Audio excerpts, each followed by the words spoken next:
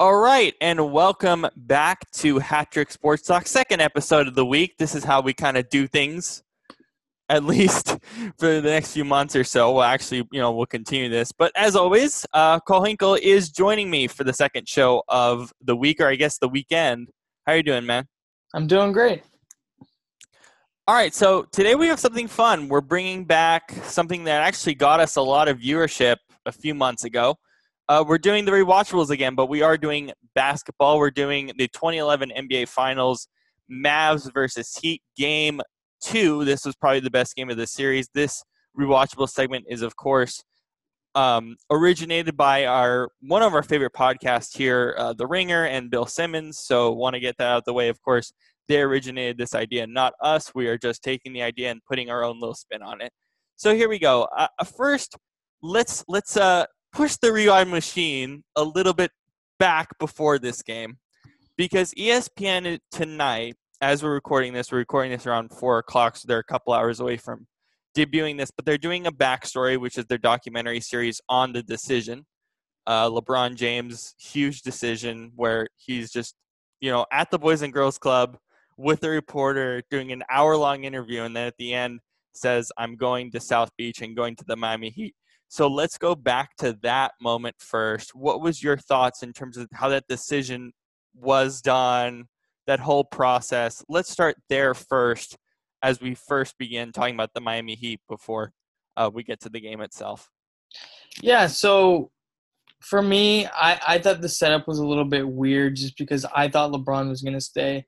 But it's funny that we mentioned this first because I was actually just watching that D-Wade documentary on ESPN right before we came on air here. And D-Wade even said he had talked to LeBron a little bit before he made, the final decision. And he thought it was pretty much sealed that LeBron was going back to Cleveland. And so he didn't really think much of it. After they got Bosch, he was like, okay, it's good. We got Bosch, and then we'll move forward from there. But then he even found out later that they were airing this special on ESPN, hour-long special, where LeBron was going to make his decision. And it even threw D-Wade off a little bit. He's like, well, wait, did he change his mind? Or I thought he was already, pretty much had made his mind up from what he had told Dwayne Wade because they'd been friends, But yeah, it was a little bit of a weird setup. I think everyone was expecting LeBron to stay. Obviously, he changed his mind and made a decision that I think overall actually did benefit him. I think it was huge for LeBron, like he has said in the past, to be able to go to Miami and kind of immerse himself in a winning culture, where he can learn from guys that have won before, be around guys like Pat Riley, Dwayne Wade, Eric Spoelstra, guys that really know how to win. So I wouldn't say it was the most enjoyable thing for me because I always wanted LeBron to stay in Cleveland, but I think overall for LeBron and his career, it was the better thing for him to do. Right. I think hindsight is always 2020 with this, especially, he did go back to Cleveland a few years later, but the decision is always one of the weirdest things for me, and that's kind of why I'm interested in the special tonight, because there's something of a mystique with LeBron. Obviously, MJ has a much deeper mystique. Of course, we've seen that with The Last Dance, but first off, I love these Miami Heat teams. Like, I love the 2012, 2013 team. The 2011 team, I have a bunch of gripes with, or I guess a 2010 team in this case. But again, yeah, it was the best thing for his career in hindsight. And in fact, I think it changed the culture of the NBA just to make it even more of a players' league after that moment. Of course, Kevin Durant going to the Warriors being another example. But speak more on that piece as well. Yeah, I think that's a good point you bring up. I think when we had MJ kind of do his thing, we dove into a little bit more sponsorship and kind of embracing more of kind of a cultural. But I think LeBron took it one step further in the aspect, like you said, where he's making it more of almost an AAU type feel where, you can kind of play with your friends and bring your friends together to play and make it more of an enjoyable experience where we hear throughout all sports, a lot of these guys feel that the owners and stuff control them and, it's a business at the end of the day and they're just a piece to the puzzle that they don't really get to control. Where I think LeBron made it more of where the players have a little bit more of the control, and the players can kind of dictate what they're going to do, where they're going to go, who they're going to play with, type of thing. Now, I'll kind of go on the record and say I don't know if that's a great thing, because I think it can sort of damage the rest of the league. I mean, we've seen the last couple of years, the bottom half of the league is really diluted, with these players kind of coming together. That's a topic for a different discussion, but it also does beg the question,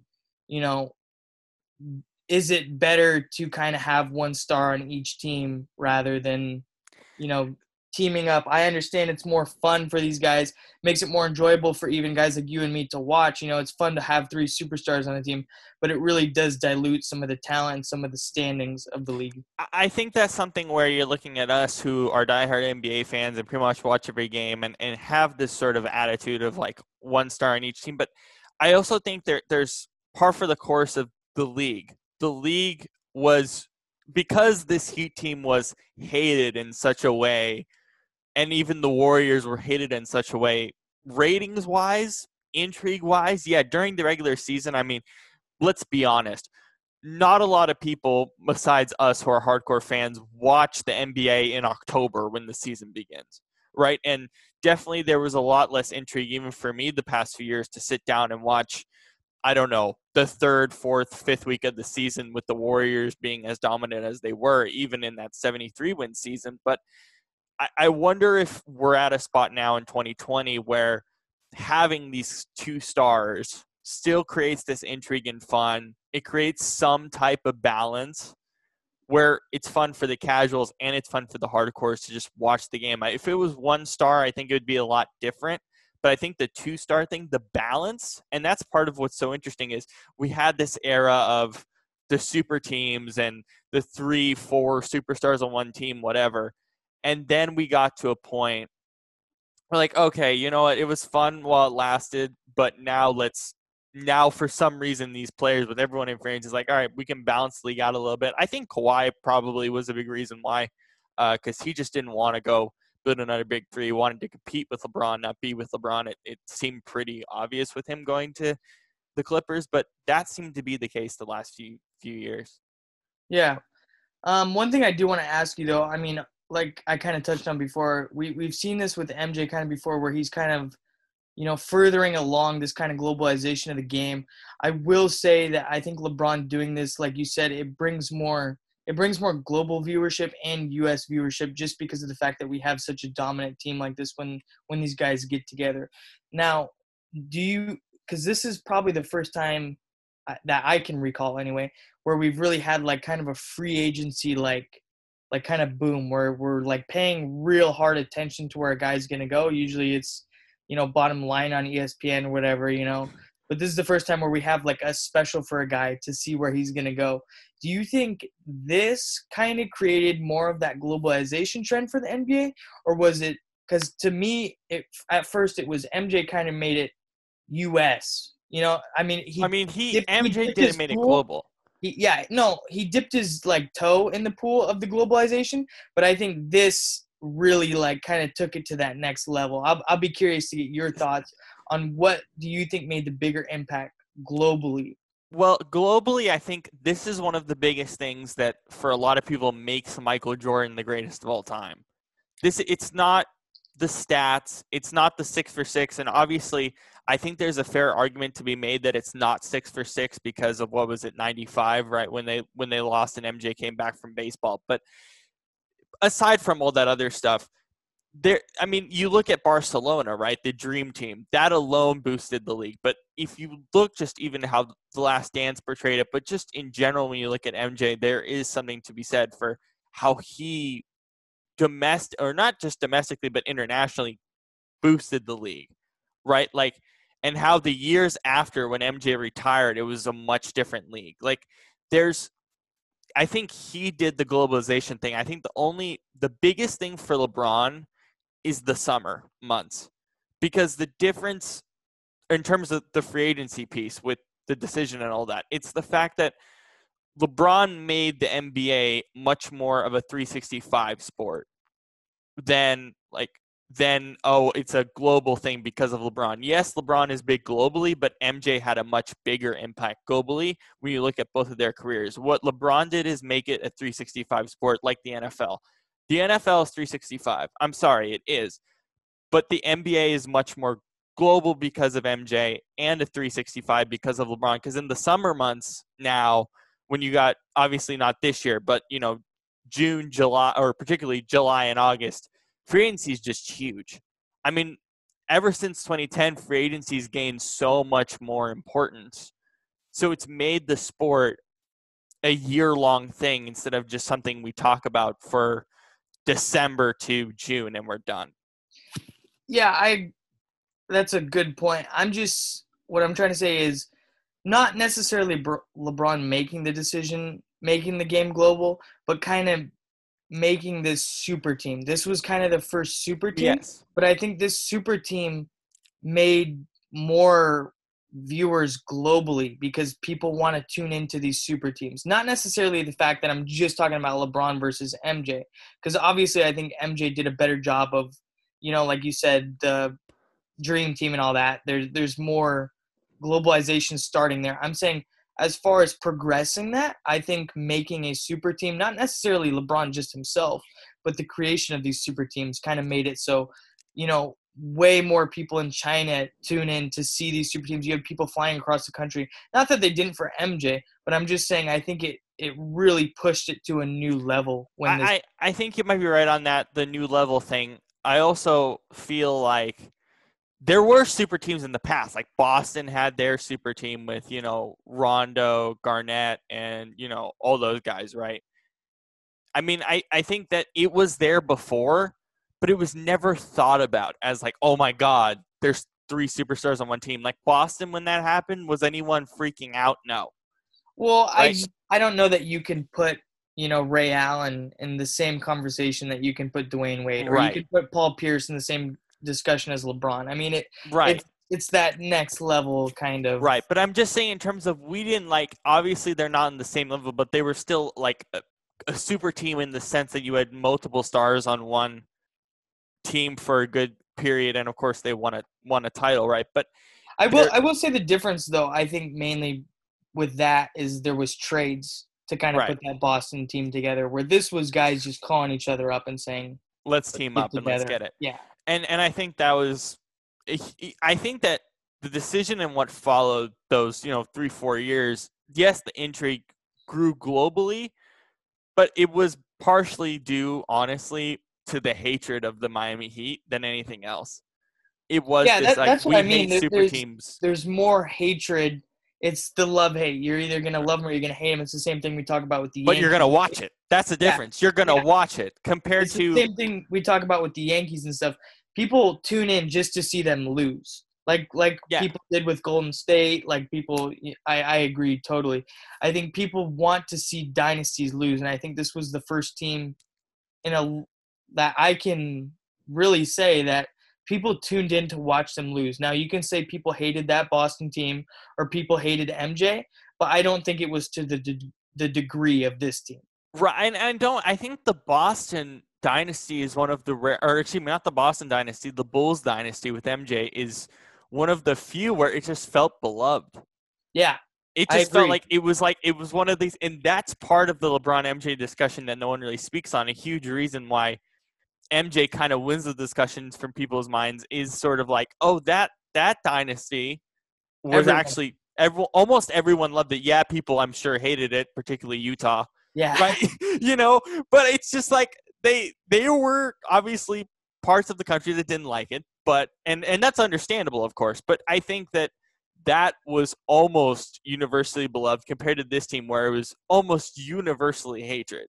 It was just Miami versus everybody. It had Yeah. that Detroit versus everybody kind of feel when Right. Detroit was going against those Chicago Bulls teams. Now let's talk about that 2010, 2011 Heat team because I remember that year somewhat vividly in the sense that they just felt unbalanced. Like it's not like it was dysfunctional.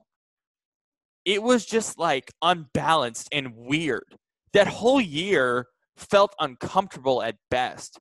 And I personally feel like no matter who they played in the finals, because by the way, I didn't pick them to make the finals that first year. I thought they were either going to lose in the second round, I think to Boston or something like that. I really did not think they would make it that far because they just didn't feel like they had enough chemistry. It just didn't feel like it clicked the first year. And I said that no matter who they played, if they made the finals, in this case were the Mavericks, they were going to lose anyway because they Yeah. just didn't have the chemistry there at all. Do you feel the same way as I do? Yeah, I think that's also obviously I think that's the first thing that comes to mind when you think of these super teams. It's a lot of egos and a lot of talent and a lot of guys that are used to having the ball in their hands, not all of a sudden not having as much time on the ball. And I think that's just something that just takes time. You know, people talk about chemistry, but I think it's really undervalued in today's sort of NBA. You know, it does take time to be able to play with guys. It does take time for people to be able to gel and, you know, understand where each other's going to be on the court, you know, at different times of the game, or who's going to take the last shot. Especially, I think, defensively. You know, I think that's the big thing defensively. You have to be able to know when to rotate, you know, mismatches, stuff like that. You have to be able to have time with these guys to understand where to be on the court offensively, defensively, all that kind of thing. That's why I think rewatching this game, to me, Miami was actually pretty efficient defensively. They were like really good in this game, and for most of this series, I think they had a few spells where they kind of got lazy. But for me, most of this year leading up to this finals, they didn't look sound defensively, but they kind of turned it on towards the end of the year, towards the end of the finals even, which was pretty surprising to me because when you look at this team, you think Bosch is kind of a stretch four, not really a great defensive piece. You know, LeBron's still young. The desire to maybe play defense. Obviously, LeBron's a good defensive player, but Not the same as he was at that time. yeah, and then Dwayne Wade was never really known as a defensive player. So to me, watching this game especially, the defense really kind of shocked me. You know, and this is one of the weirdest things comparing these two sort of dynasties that we had over the past decade of that Warriors team. When KD came on, it felt like it clicked right away. And this team, because it was almost the first time it ever happened, they just didn't really click. And yeah, I think defensively they were much better, obviously, in the fourth quarter with the 22 run. They got absolutely trampled at the end of this game two. But defensively they were solid for most of that game. But I also felt weirded out watching the game. Like, I've been going back and watching a lot of these old, you know, Miami Heat games, whatever, and, you know, these old 2010 games. I even went back and watched Game 6 of the Jazz Bulls with that last shot by Michael Jordan. But the game feels weird to me watching it because we're so used now to just everyone shooting threes. And I'm sitting there going, what is this lineup? Like, why is Joel Anthony playing at center? Like, why? Why is Bosch at center only in the last 3 minutes of the game? And then why did that? And it's so funny how that changed. Like, and then we go to like 2013, and Bosch is playing center every game. Yeah. Like, it was so strange to me watching this 2010, 2011 team because I'm like, this is like before they started figuring out like we don't need a guy like Joel Anthony to just be a blocker. Yeah, I think this is kind of that funky period in between small ball and, you know, obviously like the early 2000s where we had a lot of big men in the game. This is kind of that area where coaches are starting to figure it out, you know, how to play small ball lineup and how to, you know, adjust accordingly. But they really don't want to compromise too much because you still had some decent bigs in the league at this time. And I think the reason Joel Anthony's in there is because you have Tyson Chandler on the floor who's known for blocking shots and rebounding. And I don't know that Bosch could hold up physically, defensively, and still be productive offensively. So you want to limit those chances where Bosch is really, you know, having to stress a lot on defense, trying to box out Tyson Chandler or whatever, you know, so that way he can still be productive on the offensive end. It just feels strange because then I feel like this Miami Heat team in particular, this dynasty in particular, like changed the way we look at the game because in the way that they just decided to do small ball towards the end, like 2011, 2013. They tried to say like, all right, let's just have Bosch play center. But yeah, I think the compromising piece is really interesting, especially looking at a guy like Tyson Chandler. But let's go to this Mavs team. This Mavs team is also bizarrely weird. Brian Cardinal is called what? The custodian? Why did Yeah. they put that in the broadcast? I mean, we'll get to the broadcast a little bit later, but that's a fun little tidbit of the broadcast. But this team is just strange.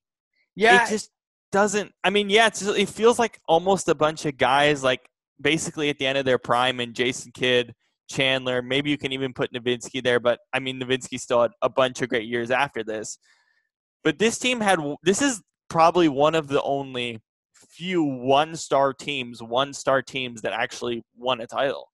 I think so. I think this is probably the one team you can point out and say there was literally one guy who had to kind of shoulder the load. And Nowitzki, I think finally after that 2006 upset, where they were up 2-0 in the finals and they ended up losing to the Miami Heat with Shaquille O'Neal, I think Nowitzki finally kind of learned, he's not going to have very many opportunities. And in this series especially, he really decided, okay, if we're going to lose, it's going to be all on me. Where I think in the past years, he's relied on the other guys.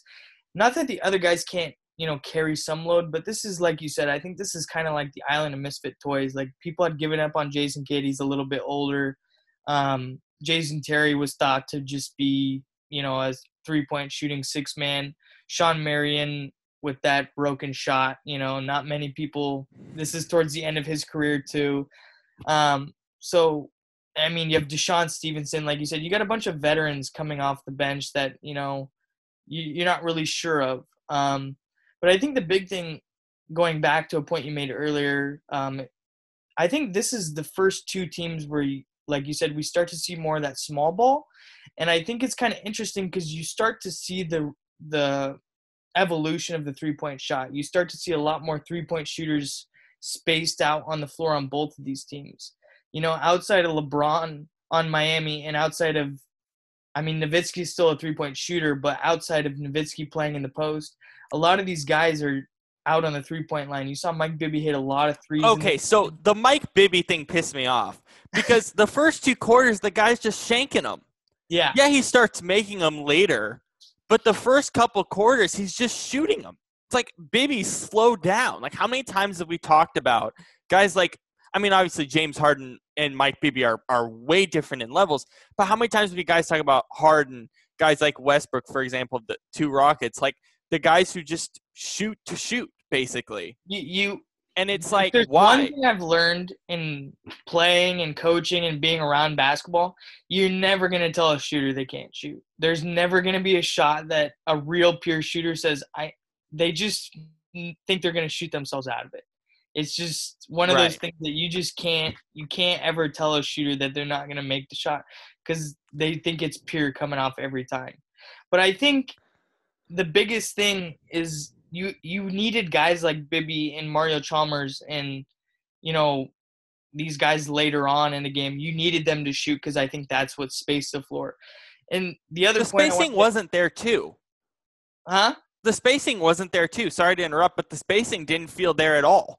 It felt very tight and congested, like the whole game, and that's another thing that was weird. A little clunky, but I think you needed those pieces. If you didn't have those three-point shooters on the floor at all, I feel like it really would have been bad because I think LeBron and Bosch at this point in their careers were a little bit tight, and D Wade, to add to that, that's another point I really wanted to make in this game, is I saw D Wade in the post a lot in this game, like a lot more than we see guards in the post in today's NBA, which was weird to look back on.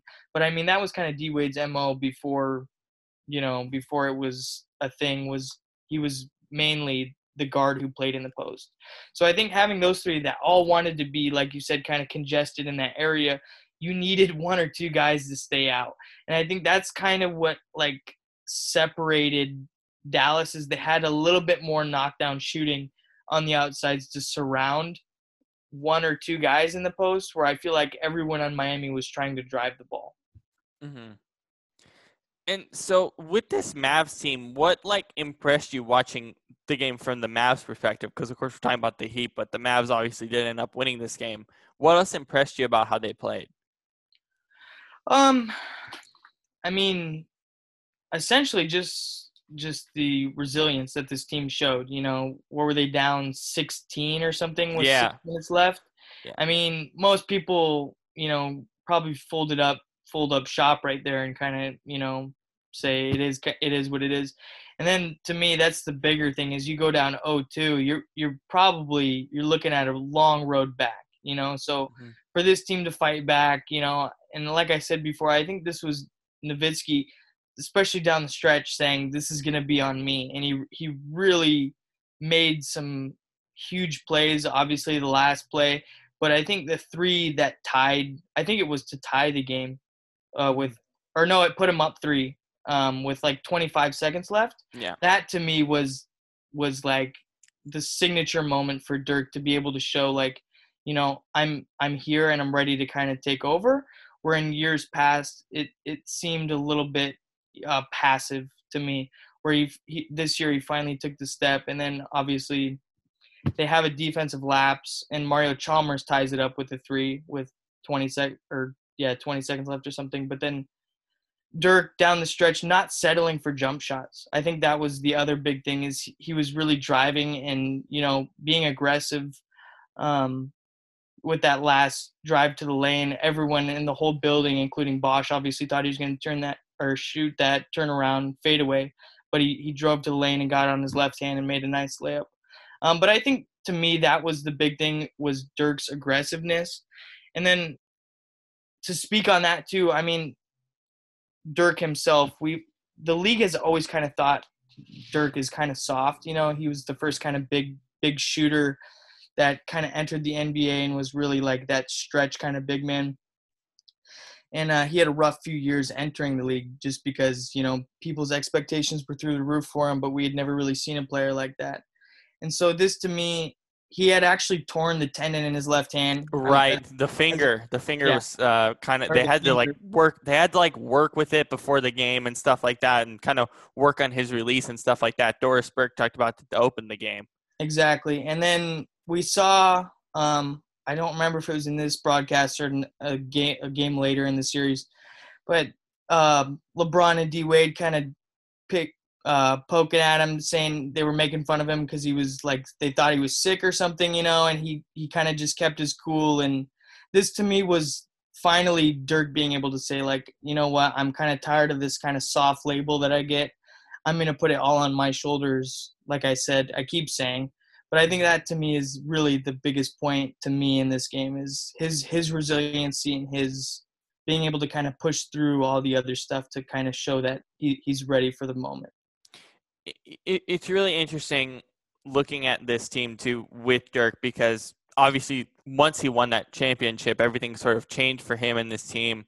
But him as that sort of 3-point shooter, and his shot is so lengthy. It's one of the weirdest shots. I mean, watching that again, like in his prime, basically, just shooting the way he did, like that shot is so strange, but it works. Like the shot technique that he has is strange as well. It's something. I mean, obviously being a Mavs fan, I've watched documentaries on him growing up or whatever, and his shooting coach. It was something that they've worked on since he was a kid. Just because of, like you said, the length that he has. They knew if he could get the ball up, like you said, and really get that shot up, it was going to be nearly impossible to defend. And we've seen guys try and rip it off a little bit, and obviously when you're 7 foot whatever, it's like you said, it's really hard to defend. Kevin Durant uses it now. It's just when you can get that kind of funky up high release and lift your leg a little bit, keep the defender off you. That's just something that's, like I said, nearly impossible to defend. Mm-hmm. What do you think went wrong for Miami in the last 6 minutes? I mean, they were up by what, as you said, like 14 to 16 around there, and then the 22 run to finish the game. What went wrong for them, not only defensively, but just offensively as well? I mean, it felt like they had complete control. LeBron was all hyped up with Dwayne Wade. Like they're thinking, we got this. What Yeah. happened For I you, what think happened here? I think that's the big thing. I think like you said, they get a little excited, LeBron and D Wade. To me, it's just inexperience. It's something when you're not used to being in that type of spot. And I think they really started to rush their offense. I think they started to get shots up a little bit quicker than they should have. Started pushing the ball a little bit too much. I really would have liked them to slow it down, get D Wade in the post where he was really effective in the first half, and I think that probably would have sealed the game for him. But you start rushing shots and shooting a little bit too much outside. I think the inexperience, like I said, from the Mavericks standpoint, I think having a guy like Jason Kidd to kind of keep the boat steady, Dirk Nowitzki, Sean Marion, Jason Terry, guys who have been there, '06 finals when they lose, it's just that experience that we talk about every year when these new teams get there. I think that's really undervalued in today's NBA and all sports really, is being able to understand, that there's either time left or, when to be able to do what kind of sets, that type of thing. I think also, to me, not like I said with the Mavericks having Jason Kidd, I think not having a real good steady point guard really, I think, hurt this Miami Heat team. I understand, LeBron, D Wade are bringing the ball up, but having a good point guard to kind of steady the ship, I think is also something that's really undervalued in This this team, kind of setting. this team drafted, I believe, young Patrick Beverley They did. and traded him. Yeah. Imagine him in this game. Yeah. Obviously he probably wouldn't have done as much as, let's say, maybe in 2013 if he was still on that team, but they had point guards there. They had one, and they let him go. I mean, literally throughout that entire run, it was like they don't have a pure center that's good, and especially they don't have a pure point guard, and it killed them at times. And no team was obviously willing to trade with them, like, at all. Yeah. Yeah, I think that's fair. I just think like you said, Mario Chalmers isn't going to really cut it for you. He made a few good plays in this series. But obviously playing around the other guys, you're going to get your ops. You're going to get your chances when you're playing next to LeBron, Chris Bosh, D Wade. You're going to get your chances to kind of shine. But I think a different solid player in there, you'd have a little bit more production. That's where I think also, just to touch on one more thing, that this Mavericks team was kind of undervalued for. I think they had a lot of depth that not a lot of people found value in, but they really knew how to utilize the pieces, and the guys really accepted their roles. A guy like JJ Barea, who's an afterthought to every other team, really was effective throughout this whole series. Jason Terry, like I said, kind of an aging guy, not many people thought much of later on. Peja Stojakovic aging. Corey Brewer was a nice, solid defensive piece off the bench, energy type of guy. So I think there was a lot of depth pieces where, the Mavericks could kind of pick up a few points, in the second quarter when the stars are resting. Let's talk about Carlisle. Probably your favorite coach to talk about in the league. Looking at him in this game compared to what he's doing now with the Mavs, what's different? Obviously, the league's changed tremendously, as we've continued to mention. But what's the difference here? Like, what's the difference with Carlisle with this team to now? And do you kind of like the sort of old Carlisle style of 2010, 2011? So, like you said, I'm not a huge Carlisle fan to begin with. This is where he kind of made his money, though, as a coach, I think. He implemented this kind of two-guard sets where he'd run, JJ Barea and Jason Kidd, or Jason Terry and Jason Kidd, whatever. Two smaller guards that both know how to handle the ball, but he likes guys that are going to be able to kind of just do whatever he tells them to do type of thing, which is why you have talked about, why Rondo didn't work in Dallas and stuff like that, which is something else. But I think he needs a guy who will just kind of run the way he wants it to and not improvise too much. So that to me is where, like I said, these depth pieces, like a JJ Barea, really was effective on this team, because Carlisle knows how to use undersized guards to a pretty good advantage. if they kind of follow what he says. Speaking on the transition to Carlisle in today's NBA, I think he's had to take a step back with Luka. Luka's not a traditional point guard. He doesn't run as much two-guard sets anymore. I mean, he does a little bit in today's NBA with the second unit, because that's just what he likes to do. But he's really had to take a step back with Luka because Luka's a budding star, obviously. And he doesn't have as much control over the first team anymore. I think he's kind of had to let the reins off a little bit and kind of let Luka run the show a little bit, which is probably uncomfortable for him. Obviously, it's exciting for us, and I am so glad that he didn't try and rein him in. I think this is also why Dennis Smith Jr. had really poor development. That's probably a name not a lot of people know, but he was a high draft pick by the Mavs a couple of years ago. He's on the Knicks now, I believe, still. Yeah, he got traded from the Mavs and the Knicks like constantly, it felt like. Yeah, he was in that Porzingis trade. But I think that's the guy who really – his development was stunted because he wasn't allowed to kind of be a free-reign point guard. It's really hard in Carlisle's set to kind of improvise per se. You kind of you just run whatever set you're supposed to and you'll get your look. But I think that works with a less talented roster. That's where I have my problems with Carlisle because he can make a below-average team average or good, but I don't know that he can make a great or a good team great. I think he has his limits as his coach, as players do. Coaches have limits. But to me, that's the difference with this team is there's a lot more pieces that he can kind of control, per se. What about Kristaps? I mean, is he a guy that, I mean, there's always been massive discussion. Of course, that big rant, him against the TNT guys about Kristaps being in the post. Like, what about his usage and stuff like that on this team? Because it always felt like a weird fit, or at least this year. Yeah, so Kristaps to me, I think it's just another thing where Carlisle's kind of had to take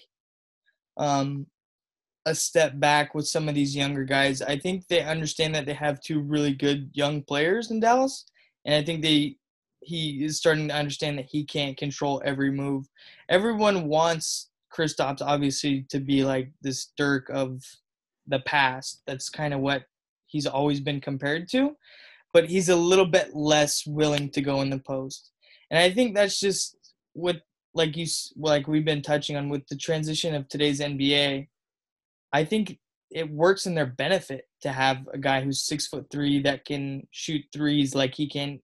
He has one of the purest shots I've seen in the league, and that's coming from a 7'3" guy. So if you have that type of like lethal shooting, I understand you want a little bit more out of him from the post, but in today's NBA, I don't think it's as necessary. Yeah. Where it's probably a little bit frustrating for Carlisle, who's had a guy like Dirk in the past, who's willing to go on the high post and post up a little bit more. But like we've been saying, the transition from the yesteryears of NBA to today is quite a vast difference. So I don't know that you need him to be that kind of post, especially he'll get his alley-oop dunks with Luka and stuff. It's not a question of if he's going to be able to score in the low post. I think he's really done a good job of bulking up over the last couple summers too, to put some muscle on so that he can kind of hang a little bit more in the post. So I don't know.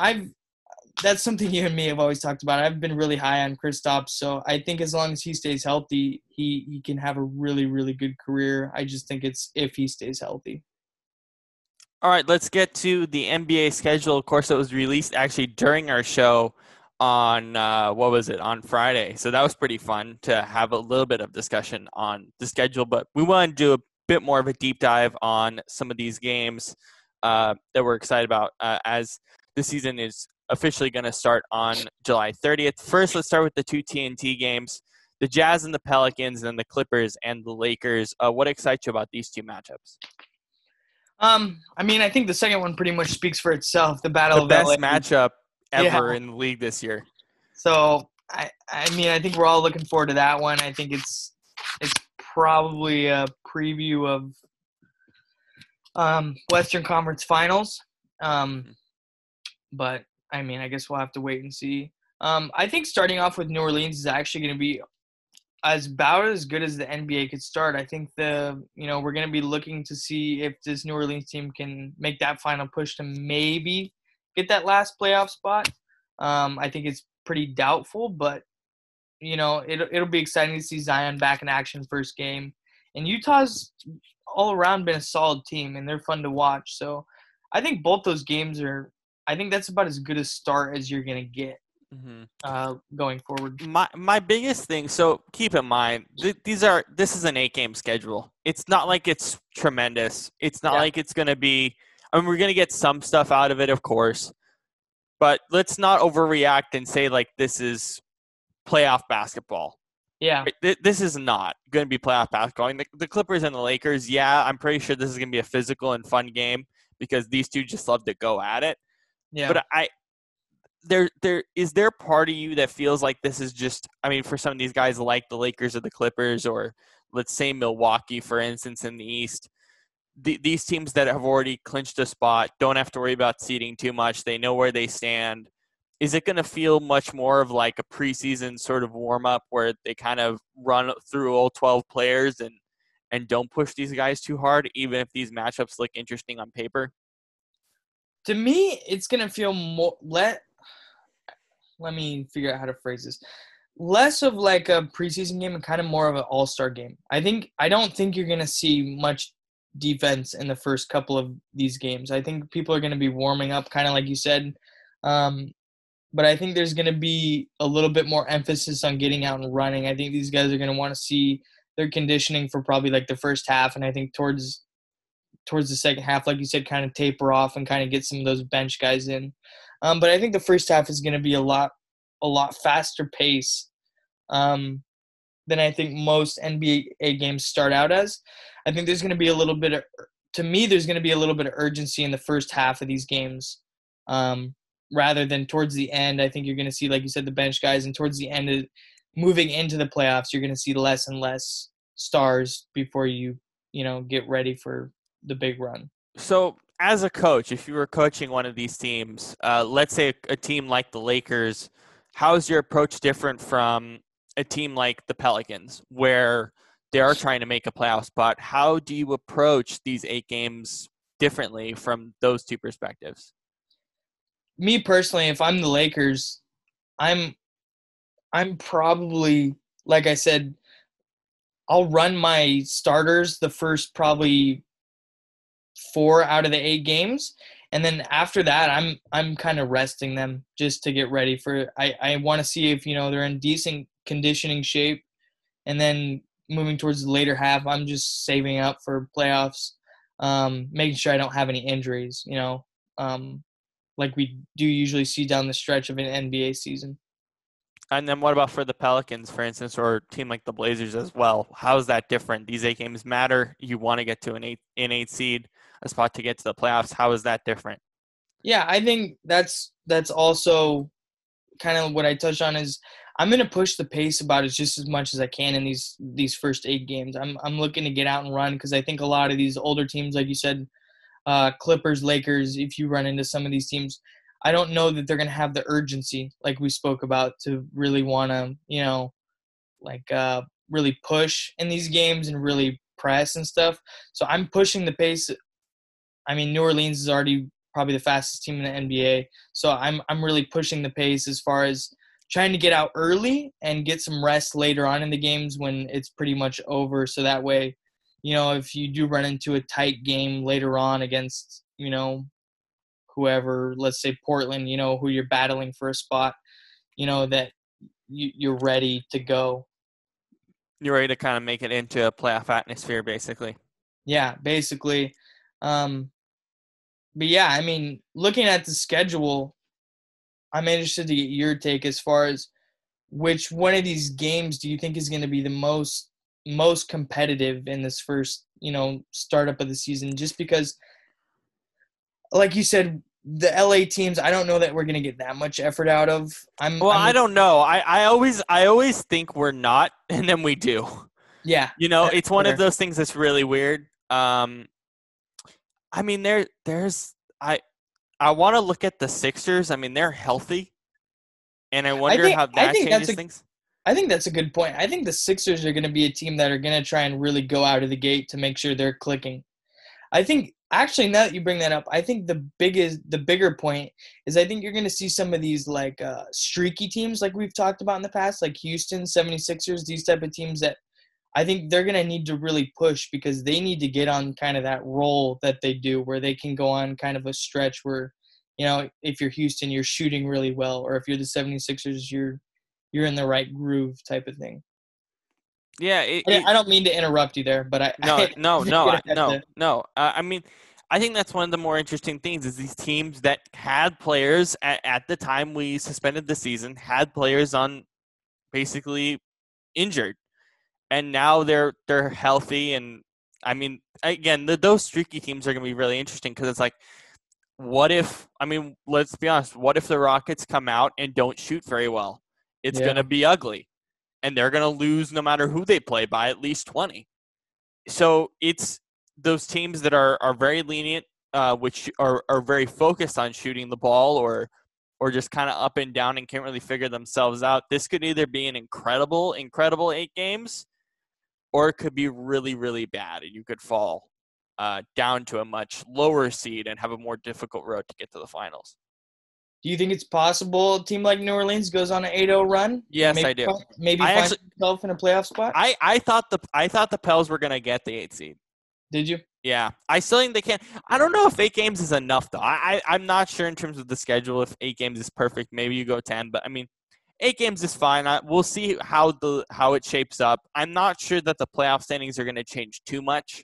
So for Yeah, a lot of these teams, it's kind of just going to be warm up games, and at least we'll have some basketball to watch. But it is for me, and I get hyped for it, but at the same time, I'm like, okay, where I'm really gonna get hype is when we finally get to the playoffs and these yeah, start to feel a lot more real. yeah. Have you seen like obviously we've had a few guys not want to do the restart. Right. Avery Bradley, Willie Cauley-Stein, a couple of these guys. What piece do you think one team is really going to miss from the guys that you've seen? Well, I mean, I think JR's fine. Yeah, I guess, I mean, so the biggest thing with these rosters is they're expanded as well. It's yeah, not your normal. I think it's like 15 to 17. So there's like a few G League guys getting some spots, which is hmm nice. You're gonna see some guys. I think you're gonna have a few games where some of these G Leaguers that come in or free agents that didn't really have a team, maybe Jamal Crawford or guys that are probably gonna sign in the next few days, that come in and say, hey, look, I should have been up here the whole time. And they're yeah, going to find, like, for these guys who are actually trying to legitimately make a roster for next season while also trying to compete for a playoff spot, you're going to see these guys be like, you know what, frick this, frick worrying about getting injured. Like, let's go get a spot on a team next year, or let's not be sent down in the G League.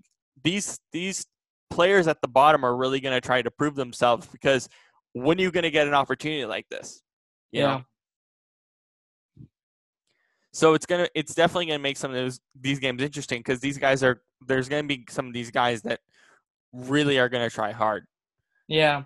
But just going back to um, that topic in particular, I think that Avery Bradley loss is going to be big for the Lakers. I Why do really you think that's a huge loss? Because I've definitely heard throughout the week that it is a major loss.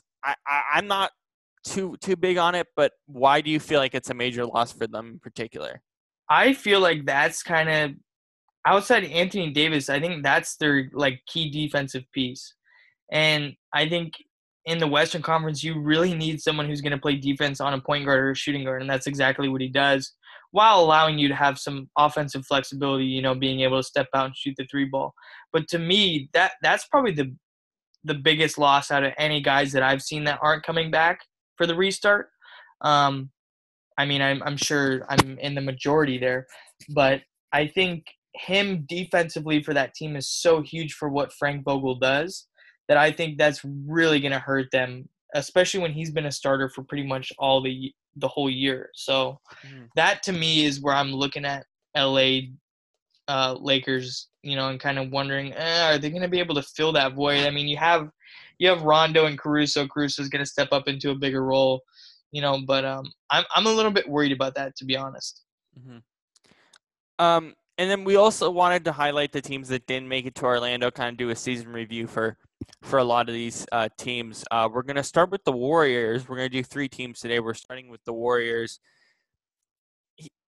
You're not confident about them moving forward, are you? Because you've said that you kind of want them to move to a bit more of a rebuild, where I think most people in the majority, including myself, think they can come back and compete for a title or at least a conference championship berth next year. Why do you feel less confident about them moving into the draft? Obviously, where they're going to have a high shot at a top pick, even though this isn't a great draft class, but moving forward into next year. Yeah, this is one that I'm usually in the minority on. But to me, I just feel like there's a lot of aging guys here that are taking up a lot of money. I think you're closer to a rebuild than you are being able to compete. And I know a lot of people think that healthy back next year, they're going to be able to compete, but I don't know that Wiggins that's basically what you have now.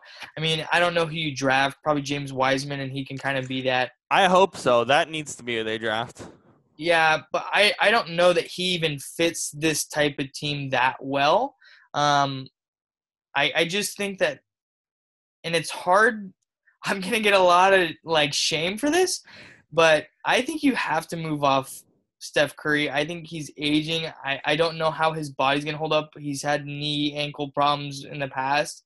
He's taken up a lot of money. Obviously, he's been your franchise key for however long. But I just think I'd move everyone except Klay Thompson. That's the one piece. Except Klay. Klay's coming off a torn ACL. Except Klay. Klay is the one guy I would keep because I think, unless you get insane value for him, because I also think that's the one guy you can move and get the most value out of. I don't know how that's gonna be difficult either way because the cap and Klay just signed a new contract. Yeah, but just because that's the one guy that can fit pretty much any team with his defense and not needing the ball and stuff. Mm-hmm. I think Draymond, I don't think you're going to get a lot for Draymond. I don't think you'd get basically anything for Wiggins. I mean, I guess at this point you almost have to kind of just write it out and hope that you hit on your draft pick and the rest of this kind of falls in. I don't know. I just think the depth is really bad on this team. I don't know that there's much intrigue there after Katie left, of wanting to go play for this team. It's a team I'll be interested to see. I think they really need to hit on this draft pick, and they really need to hit on that. Or they gave their pick away, didn't they, to get Wiggins? Yeah. I love Wiggins on this team. I do. I think he was actually great last year. Obviously, this team looked a lot different, but you saw guys like Damian Lee, Marquise Chris step up, Pascal step up as well.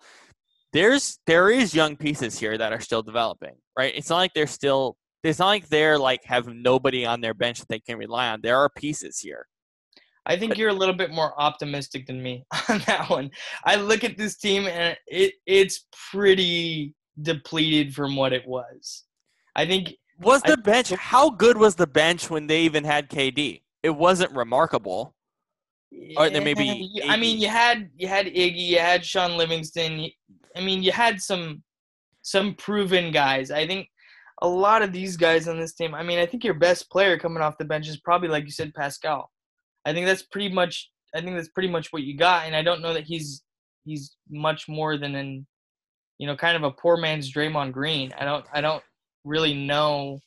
Moving forward, I don't know who you look at and be like, yeah, this is our guy. That's why I think this draft pick they have to hit on. I'm not too confident about the draft as a whole, though. Because let's be honest, this draft does not look that good. There's no one that really jumps out. And obviously, no March Madness is a huge reason why, but still. I think, that to me is, and this is another hot take for you, get ready for it. But I think this is why I personally, I would, if I had the chance, draft LaMelo and I'd move Curry. Wow. I would transition off of that, and I would bring some youth into that position because I really think in the next few years you're going to have problems with your guards. I look, if they come back and they're full, I guess the biggest thing I have is, are they fully healthy or not? can I see them play like the first 2 months of the season, see if the magic is still there. Draymond's not the same player, right? I'm worried about Curry and Clay. If they play well and they play to the level they normally play at, then this team's competitive. What I know, but what is really the ceiling for you? Like if The they're ceiling is a conference finals berth for wow. this team. That's the ceiling. If they play like they normally play, yeah, that's the ceiling for this team. I don't see it. I mean, unless they're playing 48 minutes a night, I can't see them. So Like, wait, what I could about see them. Wiggins though? What about Wiggins? He played Wiggins. well last year. Nah, that's the one you and me are really gonna differ on because Wiggins is the one piece that I'm like, I have no idea why you even did that. I would have rather had D'Angelo Russell and went all small. I would have rather done that. You didn't even like the whole small thing. You were like, they got to trade him. They got a piece for him. That's how low I am on Wiggins. Like, I would rather do that. I really like Wiggins. I thought he was actually really good last year, even for the Timberwolves. There's a reason there's a reason that Russell for Wiggins was valuable because Wiggins actually played well last year. It was his first year where he actually kind of popped and played well. Okay, well, Wiggins popping and playing well is on that contract is the equivalent of like it's nothing. It's peanuts. When you're getting paid that kind of money, what did he average 22 or something? I mean, it couldn't have been. I think he averaged about 22 or something. The big thing for me is the only thing I guess I can say that's decently okay with that Wiggins move is you got a piece that actually fits your lineup. You have someone who can actually like play a position that you kind of need. Oh my God. Yeah. I mean, it's all right. I'm low on Wiggins. I'm low on this team moving forward unless they can. I really think they need to get some different pieces in there. And they really have to hit on the draft this year, which, like you said, is going to be really hard to do considering this is probably the year that we don't have like a surefire. No. And this is part of my thing with the draft. And as we get closer to the draft, I believe the draft's like, I don't know, like in October or something. But even the draft lottery, like, let's be honest. If I have a top pick, I'm trading out and getting a player. I'm not drafting. I don't even think LaMelo Ball's that good. I don't know what you're going to get trading out because, like we said, like there's not like a surefire. Mm-hmm. For sure, like guy that you can put your finger on and go, yeah, he's going to be good. Yeah, so Wiggins finished with basically 22 points a game, 5 rebounds, and 4 assists. You know who actually, now that I think about it, who actually would be a decent like draft pick for this team is I think if they got Obi Toppin. I like Obi Toppin a lot. I think that would be the best pick for this team as far as fit goes. Yeah. But he's pretty much a guard, is he? Small forward, you know, he's got a little bit more like bounce and stuff, you know. So. Yeah. All right, let's go on to the Timberwolves. So the team that got D'Angelo Russell in the trade. What's the longevity of Cat on this team? Like, is it time to just cut their losses and get rid of Karl Anthony Towns and figure this out and like move forward? So. I think now that you got D'Angelo Russell there, I think you keep Cat and you build around those two. I think those two as a friendship is going to kind of hold up, like keep that kind of afloat for this team. I don't think you move off a talent like Cat unless you absolutely have to. And I understand the frustrations over the last couple of years for him and stuff. But to me, they killed that trade like we were just touching on with the Warriors. I think getting a pick and getting D'Angelo Russell was outstanding for Wiggins. And plus you got Cat's arguably him outside of Devin Booker is like his best friend. You know what I mean? So maybe you try and lure Devin Booker in. You know, they can't do that. They can't do that because of money. Yeah. But I think you just try and you bring a couple pieces in there. You hope that Golden State isn't good this year, so that way that draft pick is worth something and you get another young piece in here, or you can move that piece for something else, and I think you try and go from there. Malik Beasley's really underrated. He played pretty well down the stretch. Jared Culver needs more time.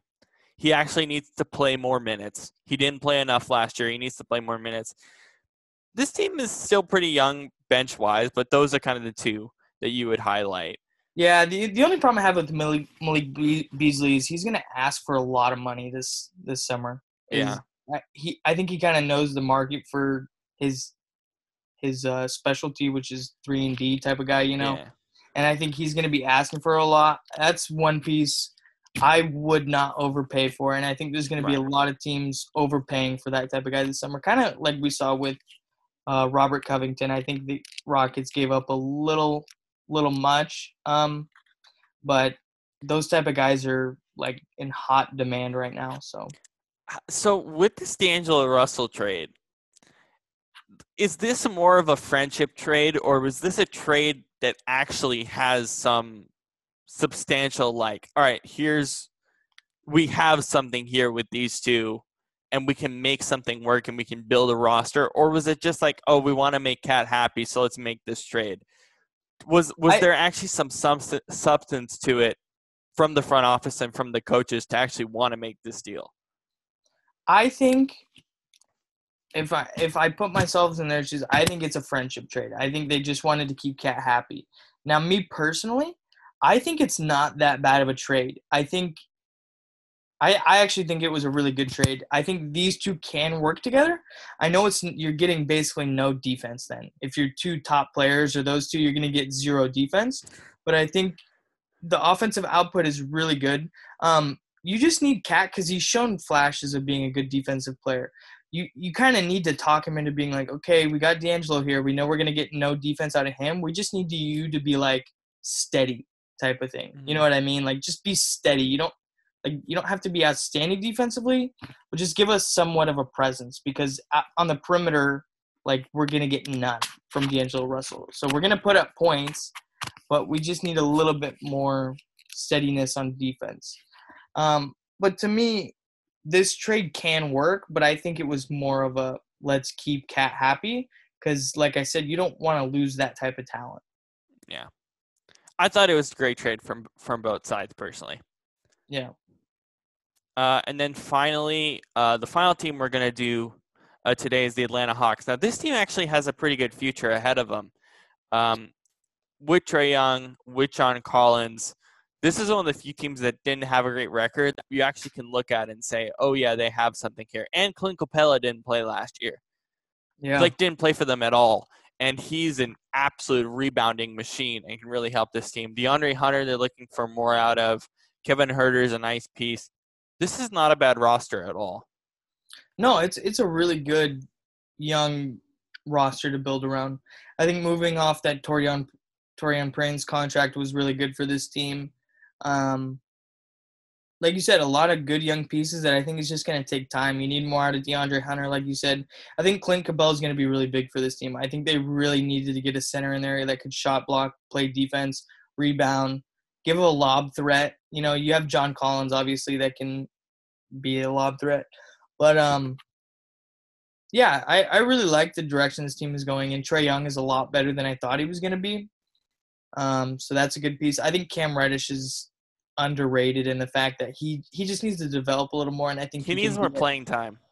Yeah, I agree. I think he needs to get his minutes, and I think he can be that kind of Paul George prototype that he was supposed to be coming out of college. Yeah, I think they have a good nucleus there. But I'll let you speak on it, and then I'll make one other point. Well, here's my main question. This team is modeled semi after the Warriors, like the Steph and Clay. They have some Warriors personnel there with, I believe, their GM as well. Do you see that building with this team? Obviously, maybe not to the level, but do you see the building blocks here at all? Yeah, I do. I Trae Young and Kevin Huerter, I think, are your Steph and Clay. I mean, Kevin Huerter is not exactly a defensive player like Clay is, right. But you have the shooting backcourt. You have the same type of thing. They have the one thing that the Warriors always lacked, which was a center. They have Clint Capella now, a good young center to build with this young guards. John Collins is a solid player. I don't He's know. really good for me. He's played excellent. See, to me, I don't know why, but I'm not as high on John Collins as everyone else is. Like, I've seen, like, obviously I follow stuff on, like, Bleacher Report and stuff, and Atlanta Hawks fans act like John Collins is, like, Luka Doncic. Like, they're like, oh, we have John Collins. Like, he's some huge piece that they can trade. Like, he's awesome. And don't get me wrong, he's a good young player, but I'm not like, this is my franchise building block type of guy. Your franchise building block is right here. Yeah. That's it. It's Yeah. right here. It's Trae Young. Like, that's what it is. Yeah, but yeah, I can't understand that whole thing with Atlanta Hawks fans, I guess. They think John Collins is like heaven sent, which he's good, don't get me wrong, but I don't know that he's like that good. Yeah. But anyway, moving past that, yeah, I can see like, you know, like you said, kind of that Warriors like prototype. I think they have way more depth. Obviously they've drafted really well and moved off of some good pieces to get some younger pieces. DeAndre Hunter needs to be what they thought he was going to be. Didn't perform very well last year, even with some pretty good minutes. Yeah, so that to me is the piece that you need to get more out of. But one thing I do want to touch on is I do feel bad for Vince. I wanted Vince to get his full last end of the season, you know. But honestly, what a weird career end, man. Yeah, that's what I mean. Man. It would be hard for me to be like, you know what? I know he said that was the end, but it would have been okay with me if he was like, one more year. Like, let's have a regular ending to my career. Like, let's. Is there any possible way he can get cut and then like signed to like a Orlando team? A 10-day, yeah. Like it's like, man. Yeah, it was kind of sour to me. I wanted him to just because he's been in the league for so long. I just was like, just get the guy a normal ending. But he got a pretty fun ending. I mean, it's gonna be weird looking back on his career, and he's a Hall of Famer. I mean, there's no argument. The guy's a Hall of Famer. The guy's a legend of the game, and for him to be in the league as long as he has and the longevity that he's had is remarkable. I mean, Definitely. It's amazing. Especially for the type of bounce he had, you know, you thought that those knees were going out years ago. Yeah. But he hangs around, so. It's a weird ending, though. I think one of the weirdest things for Vince Carter is to think about the slam dunk contest. You'll think about his Toronto years, but then you also think of what has to be the most bizarre ending to a Hall of Fame career in all sports. Most definitely. The thing I always give credit to Vince for is even towards the end, he just wanted to keep re-signing with these, you know, bad Atlanta Hawks teams towards the end. He wanted some playing time, man. He wanted some playing time, but I think he really enjoyed being around the young guys and kind of showing them the ropes and kind of, you know, not just, like you said, kind of being a bench, an afterthought on a really good team. He wanted to be, you know, a piece that could play a little bit. And to me, what stands out is being able to, you know, help these young guys, you know, become professionals. Because at the end of the day, that's what it's about. You know, you have to be a professional. You have to know how to go about it the right way. And I think he really like displayed that throughout his career. You know, and watching him talk over the last week, I think he's just so at peace with what happened. I'm sure he does feel sad about it, and I think we all are. As I just said, it's the weirdest career end to any Hall of Fame player ever. It's strange, but he seems so at peace with it and so comfortable being like, yeah, I'm done. I'm 42, I'm done.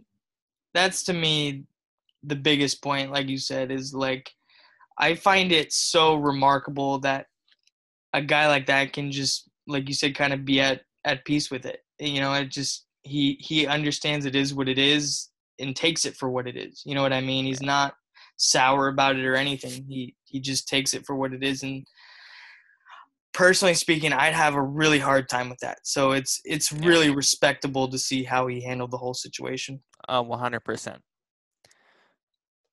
All right, so let's see.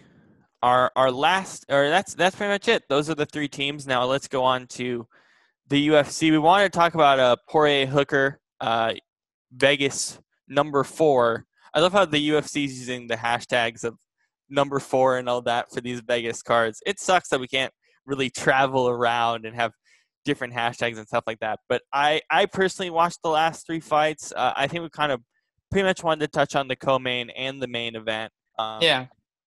So Mike Perry and Mickey Gall. Mickey Gall is one of my favorite UFC stories coming from looking for a fight series. He had a pretty cult following at the lower promotions, and then he's like, I want to fight CM Punk, which was a perfect way to start your career because, yeah, you win pretty easily with the whole CM Punk experiment. But he's built a nice career for himself in the UFC so far. But Mike Perry, first, his girlfriend I respect, but I love how she, like, watching her do corner is so weird. Like, I have respect, but it's weird. Like, I remember his fight last year, and she's like, kick him.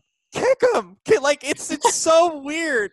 And then to just see her do the corner by herself and to see, like, it's like she's just putting ice on his head or stuff like that. I mean, we didn't hear too much of her in the corner. Not that it was necessarily needed because he still dominated. But Yeah.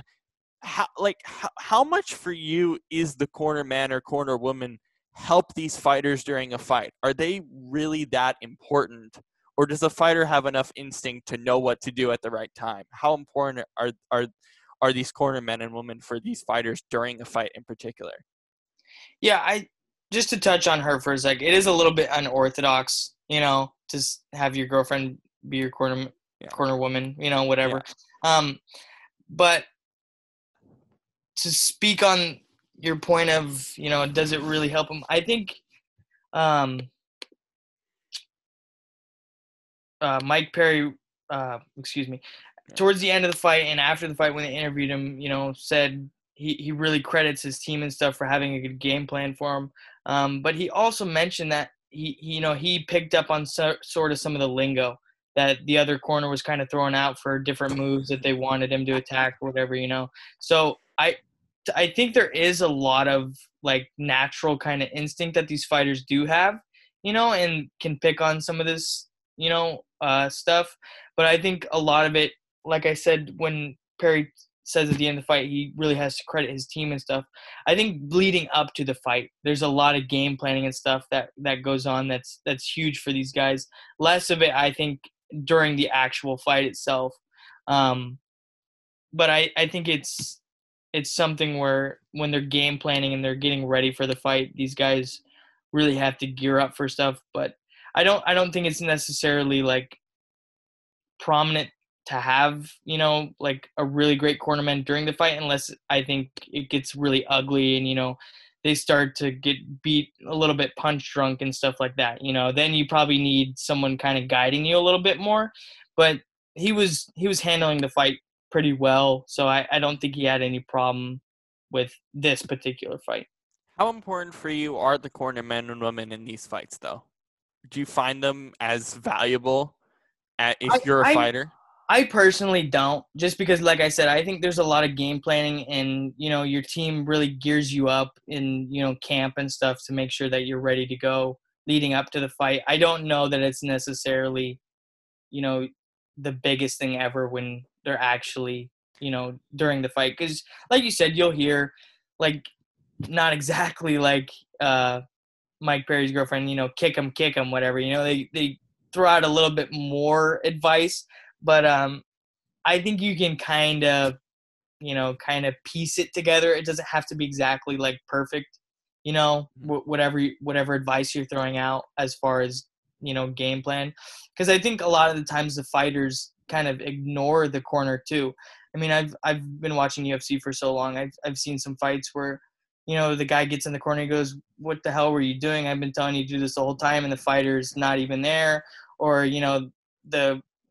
I think it was last week or 2 weeks ago, I watched the prelims for one of the cards, and the fight was over and someone had tapped out, and he immediately after he tapped out, he just started yelling at his corner and said, "What kind of advice was that?" You know what I mean? Like, he's like, you gave me the complete wrong advice and now I just lost. So I think there's something to be said for leading up to the fight, but in the fight, I think it's more instincts. We have breaking news. I repeat, we have breaking news for the second show of the weekend. as we're doing the show, we have breaking news. This is probably even bigger than the NBA breaking news. Cam Newton has just signed a 1-year deal worth a maximum of $7.5 million with the New England Patriots. No way. Cam Newton has signed a 1-year deal with the Patriots. Breaking news for the second time on the show. Your reaction before we get to the rest of the UFC stuff. Oh man, I didn't see that one coming. When you said breaking news, I thought we were gonna get some baseball news or something.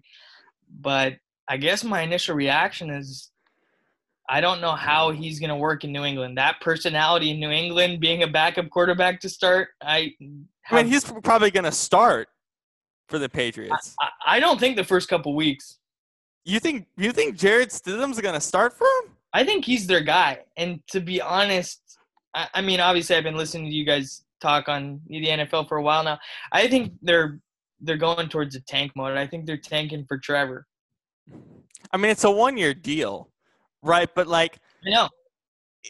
How does Belichick work with a mobile quarterback? Obviously, we don't know how mobile Cam is actually going to look next year if we have a full season. But how do you think Bill Belichick's strategy of this offense changes with Cam Newton? That's where I'm intrigued. We've never seen Belichick, or Josh McDaniels even really work with a mobile quarterback like that. So I'll be intrigued to see. I think Cam Newton's the only guy who Belichick hasn't beaten before, if I'm not mistaken. Yeah, I believe so. So I think there's some intrigue there for Belichick where he's like, I've never personally been able to figure this out. So maybe bring him in, and I think they'll have set packages and stuff for him. But to me, I think they're going to let Stidham go. I think he's their guy, and I think they'll have, like I said, set packages for Cam. But to me, this year for New England is more about, like I said, I think they're tanking for Trevor. I think they really want Trevor Lawrence, and I think, they understand that this is probably the one down year that they can have and kind of re-up it next year. But yeah, I'll be really interested to see how Cam does in that type of environment because Cam has got a lot of personality, to say the least. So not exactly the fit I would be looking for, but I guess according to you, you're probably looking at Cam to start, huh? I think he starts. I think there's a reason it's a 1-year deal. They don't want him long term. There's no reason for him to, have a longer deal than that. But I do feel that this made the most sense because where else in the league doesn't really have a shoe-in starter, basically? I mean, most teams have like fringe starters, but this made the most sense for me in terms of just, hey, this is a guy that needs a starting role. He wanted a starting role. The only team that really had one available at this point was the Patriots. It's a 1-year deal. I honestly feel like Belichick is going to make him less mobile. I don't think they want him running that much. I think they are concerned about the shoulder. I think he personally is concerned about the shoulder and all the other surgeries he's had. I think they're going to try to make him less mobile and make him focus on throwing the ball. My God, he has been so inaccurate for so long. Maybe Belichick's the guy who can fix that. Is this team a playoff team now because Cam's there? Probably not.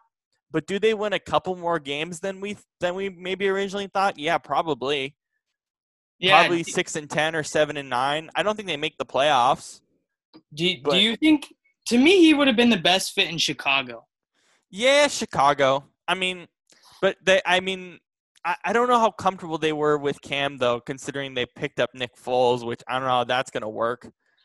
But yeah, Chicago would have made more sense. No problem. I'm trying to find my charger. Sorry. Yeah, no problem. Yep. But I do feel like they're just going to try to make this thing work by not making him run as much. Hey, I'll tell you one thing. Julian Edelman's pretty happy. Oh, yeah, I'm sure he is. He finally got a solid quarterback to be able to throw the ball to him. Yeah. But I don't know. I think they're going to try and utilize Cam. I think him being on a 1-year deal is all the more motivation for this team to be able to utilize his running and kind of just let him go free reign here. Yeah. But yeah, I'll be interested to see how that works because, I mean, what's more exciting than replacing Tom Brady with Cam Newton? Yeah. So that was a shocker that we weren't expecting. Yeah, that was definitely a little bit odd. Sorry, I'm back on. Found my charger. No problem. All right, so let's move back to the UFC. Justin Poirier, Dan Hooker. This was one of the best fights of the year. Really, I had no clue who would win this fight. It was really good. I mean, they kind of just went at it. It was weird because it was like watching a boxing match where they just don't care to block. Yeah, they just kind of went at it. To me, it was the best fight of the year. It was really, really intriguing. Like you said, both guys were just kind of slugging it out, hands down. Didn't really care, like hit me with your best shot, and I'm gonna trade one back with you. But I mean, as fight fans, I'm sure you can speak on this too. But that's about all you want in a fight is two guys that are willing to just kind of slug it out a little bit. Keeps it a little bit more entertaining. But I don't know if there was any controversy for you, but I thought Poirier won the last 3 rounds. So I didn't care who won. You didn't care. I came to a point where I couldn't figure out my scorecard. Like I was in the third round going, I don't know who won. Yeah, a lot of people. You could see the comments in the corner of the broadcast, and a lot of people were like, "Yeah, I have it, 10-9 Poirier this round or whatever." And then all of them would be like, "Well, I don't really care how you want to score it. I can't really keep up anymore. It just kind of you can have your own opinion, and I'll have mine because there's really no definitive answer." This shows how tough it is to be a judge. Like this is one of those fights where you're just like, I've lost. I don't know. I lost. This is the one fight that I have said I wouldn't want to be a judge for this fight.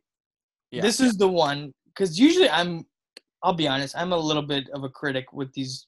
No, judges. I think we all are. I mean, all of us who covered the sport and are hardcore fans of it know that these judges aren't perfect.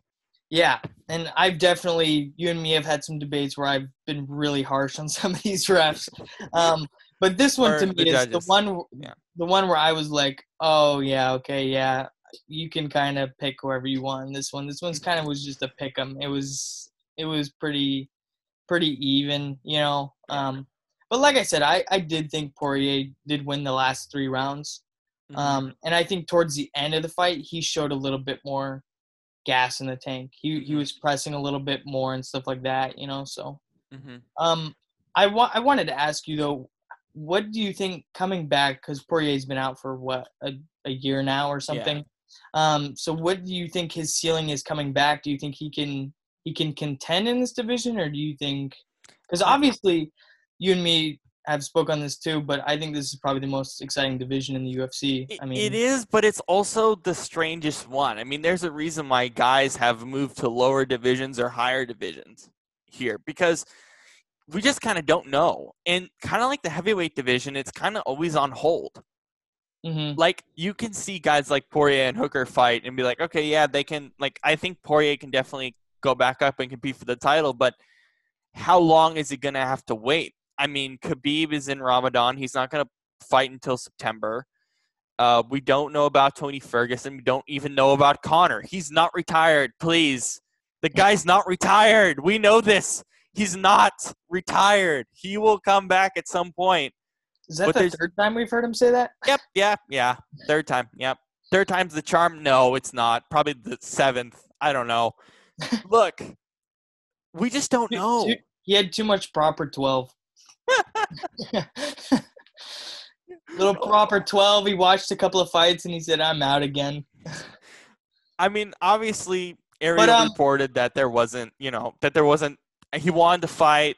They just didn't want him to, whatever. But yeah, this division, kind of like the heavyweight division's kind of on hold. I think you're going to see a lot of these interim belt fights in this division, or see more matchups like this for a guy like Poirier until they can kind of figure this division out by beginning of October, hopefully. Yeah, I think I like Poirier, but I think that's my biggest kind of argument with him is that he doesn't seem to really want to fight that much anymore. And I know he said at the end of the fight yesterday that, you know, he wants to continue to love the sport and not, like, burn himself out. But, like, you already took a year off, and now he's saying he might wait a whole nother year to fight after he just fought. You know, I don't know how much of that is true, but it's like I'd kind of like to see a little bit more urgency from him, you know, especially after sitting out a year. Maybe, you know, he calls out Connor right away or something and says, you know, let's get a fight going in whatever 6 months, you know, rather than, you know, waiting a whole nother year. But is the UFC addicted to wanting to have Connor fight Khabib? Like, yeah, is that basically what's going to happen here? Is it just going to kind of be on hold, and maybe we'll get Khabib Ferguson again? Prayers, we need that fight. Please, that's we need that fight. That's gonna be the best fight, and we're not gonna get it. That would be you best. feel like we're not going to get Khabib Ferguson at all in Fight Island? Maybe in Fight Island next year. We're not. No, we're never gonna get it. Never. It's just not. I'm convinced it's never gonna happen. And that to me is so frustrating because that to me would be the best UFC fight. Yeah. I think those two match up so well. Ground game, striking, all of it. You know, I think both those guys are so well-rounded that would be the best fight. And I just know we're just not going to see it. The timing's never going to line up where we get to see that fight. So, like, September? No? There's too many other obsessions. Like you said, Connor and Khabib, or, you know, Gaethje's going to want a shot at Khabib, whatever, blah, blah, blah. It's just. Oh, yeah, that's right. Gaethje and Khabib needs to happen first. I forgot about that. Yes, that's right, because he has the interim. Oh, God. Yep. So that can't happen in September because yeah. Now you're going to get Poirier versus Ferguson. Probably not for a year. You know, it's going to be. What a mess. Yeah. It's an even bigger mess than I completely forgot. Oh, my God. How did I forget that? That's the problem, because this is the most exciting division when you look at, you know, ranked fighters. But the way it's structured and the way the fights are set up, and the schedule, like the timeline of it, it's just not going to line up to where we get the fights that we should. Yeah. What do you think of that next card coming up, though? I mean, that is a good card. Usman Burns is going to be fun. We're going to get to that as we get closer, because don't we have next week, which is July 4th, and that's July 11th. Mm-hmm. So we'll most likely get to that next week if we can. But we can look at the card really quickly. I mean, I'm excited for Fight Island. We saw the picture of Dana yesterday saying that they're building an octagon outside. I love Paige Van Zandt. I feel like this is her last fight in the UFC. I think more than likely she'll probably go to Bellator. But these 3 title fights, I mean, if we get the chance to cover it next week, but if not, let's go through it now. What do you think about these 3 title fights? What excites you about this card, and what excites you about Fight Island as a whole? Yeah, I mean, you sent me the picture of that Fight Island. It looks pretty exciting. But just speaking on the card itself, this is about as stacked as a UFC card gets. I mean, Usman and Burns is going to be a really, really good fight. I think that's going to be one of the better fights we've seen in a long time.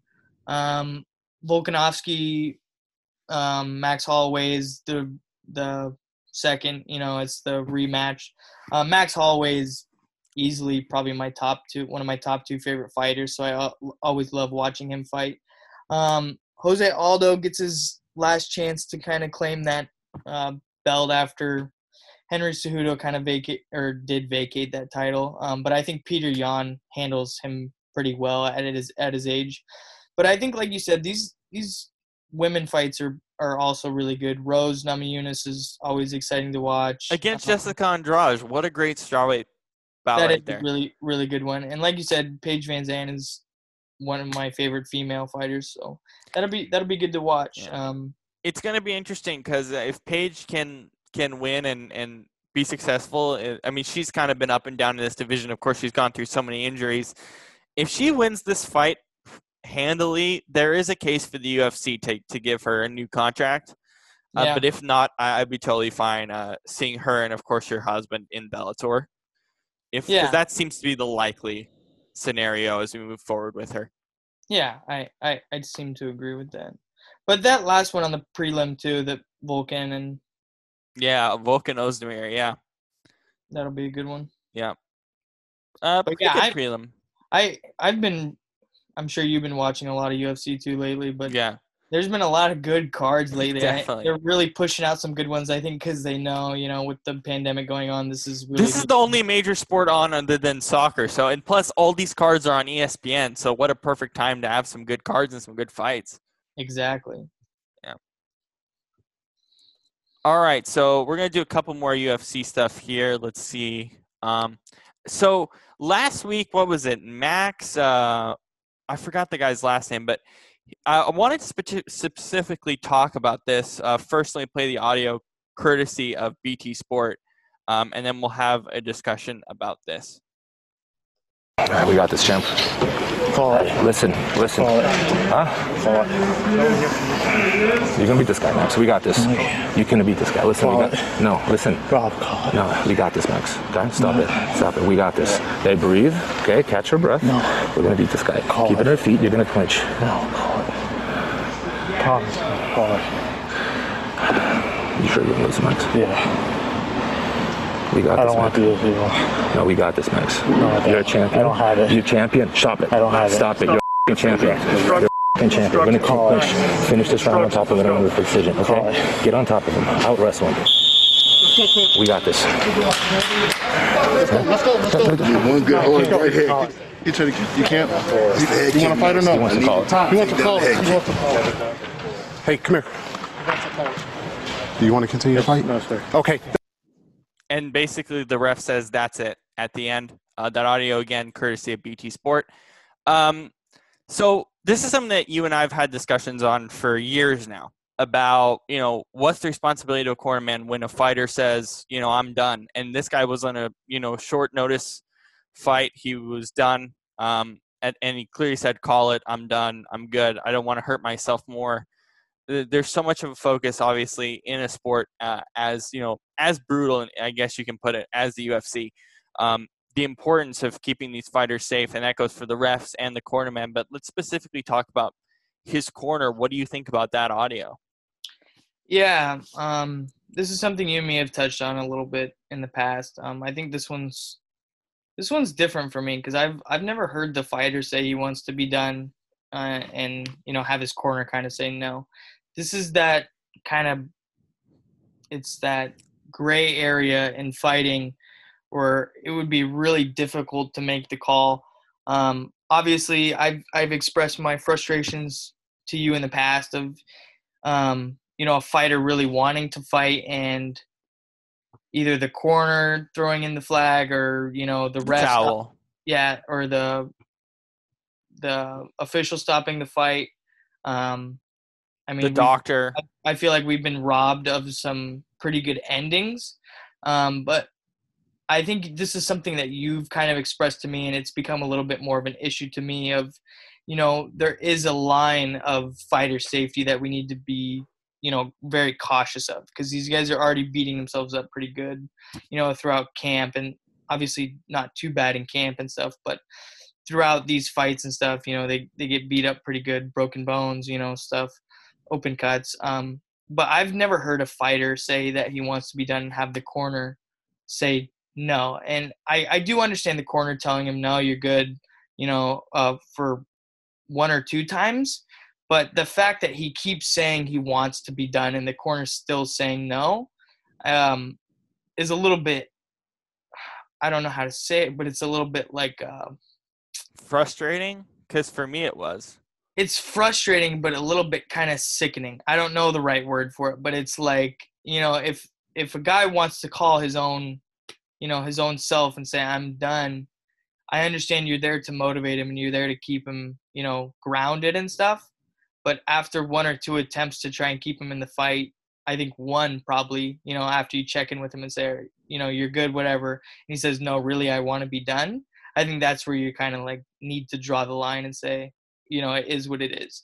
And I think I don't want to put too much on the corner right now because I don't know the specifics. They might have thought he got battered up a little bit and he's not exactly in the right state of mind. But even then, is reason for caution. If he's in that state of mind and, you're unsure of if he's sure that he wants to continue fighting, that's probably where the line needs to be drawn. So for you, this is a much different situation than, oh, this person is clearly battered up and the corner should throw in the towel and it's over, than seeing an actual fighter want it, which raises concern because, to be completely honest, the fighter knows when he's safe or not or when he's comfortable, especially with him being on short notice. I think it makes a lot of sense, but that kind of stops you in your tracks a little bit in terms of like, hey, this is too much. 100%, because I've expressed to you in the past, when a fighter thinks he's good, and I'll go back. It's like I said, it's kind of that gray area because like you and me have talked before. If I think a fighter and the fighter wants to keep going, I think he understands that he's putting himself in danger. Whether the corner, the doctor, whoever is telling him no, I think he understands that. But you do need to look out for his safety as well. And like I said, some of these guys do get a little bit. They call it punch drunk when he's been hit so many times that he's not exactly thinking straight. Obviously, I'm sure some of our viewers have been in fights. You get hit a few times. It's a little bit different. What, high school fights? What are we doing? Yeah, which doesn't even compare. But what I'm saying is, a lot of these guys maybe not be in the right frame of mind, but at least he's acknowledging, like, I'm good. Where this is a completely different scenario to me, where if a fighter's saying no, I can't. Like I said, I understand wanting to keep him in the fight because he does train hard for this and stuff, and you're his quarterman and you're supposed to support him and stuff. So maybe one time saying, hey, you're good, you're the champ, like let's stay in here. But not the third or fourth. If he keeps reiterating himself, that to me is just, it's a little bit gross. Like, it's like, okay, let's draw the line here. No, I'm right there with you. Because you and me have had this talk in the past, so I don't know how you feel. I'm curious to see how you feel because it is different than what me and you have talked in the past. Like you said, it's different where we've always had debates of, the referee stopping the fight or a doctor or something rather than a fighter saying this is. I think this is where everyone is on the same page, or most everyone is, that like if the fighter says call it and him repeating call it, he or she, it's over. Like it's done. Because the fighter themselves understands how safe or how comfortable they can be. If you're not comfortable fighting, or like, I mean, obviously this is a much different case when the person's in the middle of the fight. Obviously there's been fights in the past where guys are like saying, I'm not in the right frame of mind when I got to the arena, or things like that, right? And obviously that's a much different situation. But when you're in a fight and you're just like, I'm done, you're done, because the fighter themselves knows how safe they can be or how comfortable they can be. And I think the comfortability more so than anything, because, and this is where the ref was smart to be like, yeah, we're done. Like, because there shouldn't have been a question. Once it has been brought to the ref, it should be. If you're not comfortable, then why are you, like, it's fine. Like if you're in the second or third round and you're not comfortable and you're done, like in the corner, then you're done. This is one of the best jobs for the ref. And I think that's a good point that you make, and that's the point I usually try to, display to you when we have these, debates about the referee stopping the fight, is that the fighter knows it best. Regardless of the situation, he understands. He's been in these situations so many times that he probably knows, where the line is. So when he says he's good, I would like it more if they said he's good. But if he's saying he's done, there should be no question that he's done. Right. All right, last thing on the docket for today. Dana White's comments about the career was really interesting. So he said, I'm going to read off his quote. He says, my number one goal always is that I don't want to lay off employees. I don't want fighters to be inactive or unable to compete. When you're a professional athlete, you have a very small window of opportunity, a very limited amount of time. When you get into all this money stuff that's going on right now, everyone acts like this is a career. This is not a career. This is an opportunity. Anything can happen at any moment. Your knee could blow out, your back, COVID-19, who knows what's coming down the pipeline. So take every opportunity that you can get. What is your thoughts on Dana's statement earlier in the week about UFC and fighting in general is not a career, it's an opportunity? What's your thoughts on that? This to me is like, I don't know how how to phrase this. It's like it's insensitive in some aspects, but there's also some truth to it. I can see both sides of it. I do think there are limited opportunities in this sport. I do agree with him. There's very few chances that these guys get to, get money fights or whatever, and I think that's why a lot of them do take it, is because there's so few chances for those opportunities. But also there needs to be some sensitivity around, obviously a pandemic going on right now. There needs to be a little bit more carefulness around, maybe laying off an employee for a certain amount of time is necessary. You know what I mean? There's some parts to where it is necessary to keep the overall health and the overall longevity of not just the fighters but everyone else involved. It kind of feels like a money grab to me, and that's something I've kind of reiterated with Dana a lot, is I feel like he does a lot of like money grabs where he says certain things and does certain things for the overall growth of the UFC, rather than, like you and me have talked about, player or fighter, safety or wages or right, which you talked about last week. Yeah. So this is always kind of, I keep saying it, but it's the same problem I have with Dana a lot. I just feel like the UFC is trending in a direction where they're really trying to create like this kind of WWE atmosphere almost. Yeah. Obviously not to that extent, but similar. There are pieces to it. Yeah. It is weird because I think the fighting is a career, but there has been this thing over the last decade, or at least the last few years as I followed the UFC, where it has gotten so big where guys like Ronda not only fight but do movies, and these guys have different endeavors, podcasts, whatever, like. But all of that in one is a career, right? People like when we talk about the NFL and commentary, like guys like Troy Aikman, their career is I played football for this many years and now I'm a commentator. But you're still like around the sport, or I guess in this case you're not around the sport if you're doing movies. But all of that in one is kind of your career and what you've done. But all of that is partially sort of because of the fighting. But the problem with how that has changed the sport is that the problem is if you're going to fight in this sport, you're going to fight, right? Mm-hmm. You're not in there to fight. If you're not in there to fight and win the belt, I mean, Brandon Schaub talked about this last week. If you're not there to win the belt, then why are you there? You're not going to get all these movies opportunities unless you can't build a brand. Building a brand is also partially getting the belt, even though maybe the belt has lost a lot of its longevity for other reasons as well. Yeah, I think that's a really good point that you make. I think, like I said, this has some credibility to it. Obviously, these guys, like I said, they need to fight to be able to, make a living and stuff. Like you said, also building that brand winning is part of building the brand, and you need those opportunities. Like how I've said a million times, when people fight Conor, I don't think it's always in like Cowboy's last fight with Conor. I don't think that was even really him wanting to fight. I think that was him, looking at it and saying, I can get a title fight, make some money, build my brand a little bit more of, mm-hmm.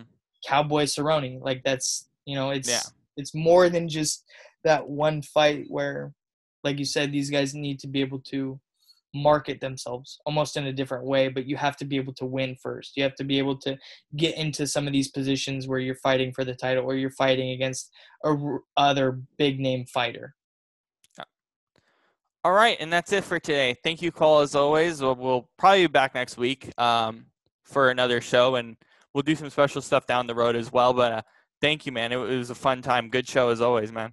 Yeah, thanks for having me. Good stuff.